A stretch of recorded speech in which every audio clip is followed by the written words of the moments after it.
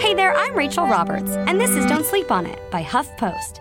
Today, we're talking about what a group of Muslim Americans are doing to aid people during the government shutdown, an update on Regina King's Golden Globes call to action for gender equality, and what you can do right now to be a happier person. But first, a lawyer representing an alleged Russian troll farm against charges brought by special counsel Robert Mueller has launched a pretty weird defense that includes pop culture references and attacks on Mueller himself. Russian company Concord Management and Consulting was indicted nearly a year ago on charges of working to fund the Internet Research Agency's alleged attempt to influence voters on social media to back President Donald Trump in the 2016 election. The court filings on behalf of indicted Concord used a quote from the film Animal House to question the credibility of Mueller's team. It said, quote, "Flounder, you can't spend your whole life worrying about your mistakes. You effed up. You trusted us. Hey, make the best of it," unquote.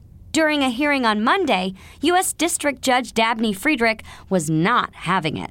BuzzFeed News reported that the judge said defense attorney Eric Dubellier was, quote, "undermining his credibility in this courthouse," unquote, with legal filings that were, quote, "unprofessional, inappropriate, and ineffective." It appeared the judge was fed up, telling the defense lawyer to, quote, "knock it off," and quit the, quote, "relentless personal attacks on Mueller," BuzzFeed reported.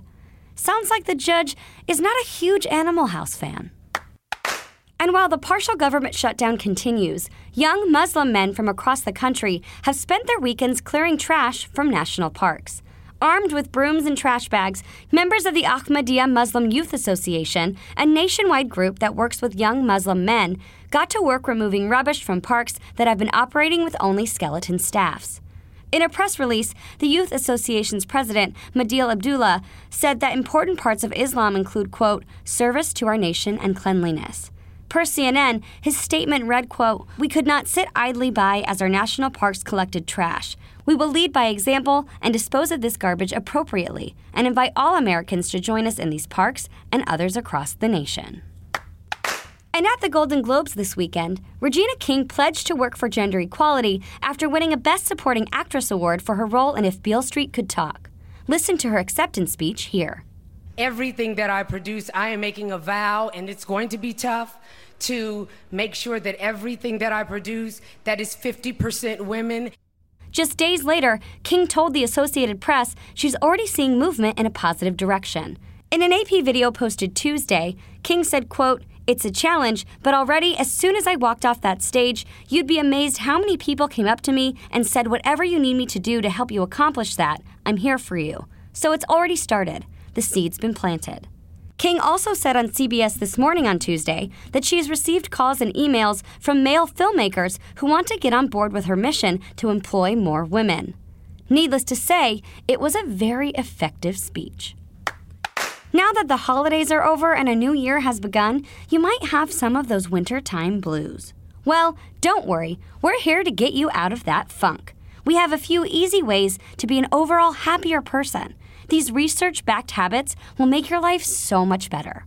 First, check in with someone you love.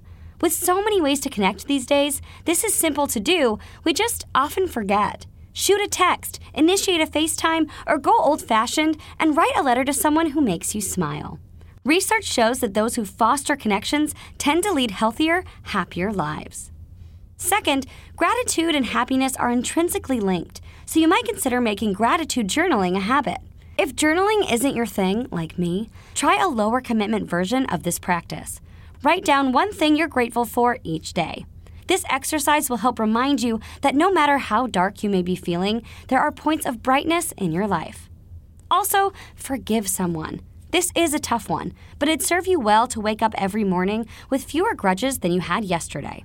If you're really struggling to let go, consider forgiveness as a gift to yourself and not the person or event you're attempting to forgive. Finally, allow yourself to feel sad or angry when you need to. It sounds counterintuitive, but it works. Keeping it all in may sometimes do more harm than good. And these are just some of the easy ways to be happier right now. Head to HuffPost for a full list. And here's what else you shouldn't be sleeping on. Last night, President Donald Trump delivered a speech about the ongoing government shutdown and his demands for a border wall. For the most up-to-date coverage, head to HuffPost.com. And now, you really gotta get up. Bye!